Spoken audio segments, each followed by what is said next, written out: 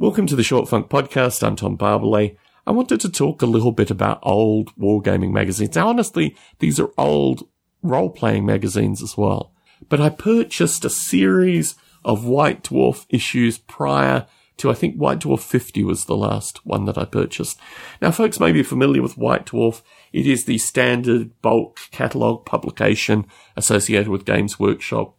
But these are White Dwarfs from the early 80s, from I think 1980 through to about 1984.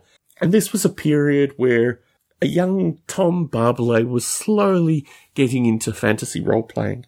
The White Dwarfs that I remember are actually more in the 80s and 90s and 100s. So 50 is really on the cusp of the period where I started buying these kind of magazines.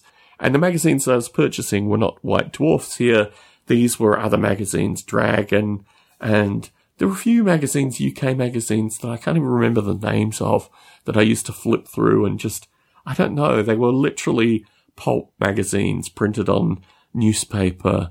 And I don't even know what the names of these magazines were. I need to dig up and work out what they were. They lasted for, I think, maybe 20 issues at most. But I remember flicking through those and then eventually graduating to White Dwarf, which was more expensive.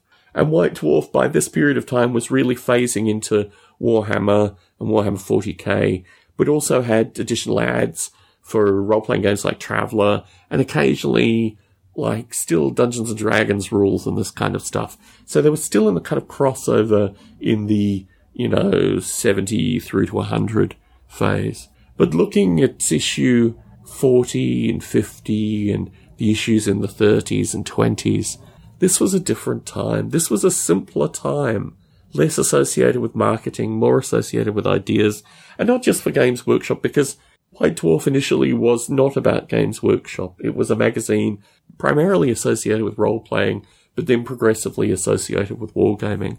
And it's just fascinating reading these old magazines. Thinking about this now, I need to go back and find the magazines that I was reading initially, the cheaper, as I said, newspaper printed magazines.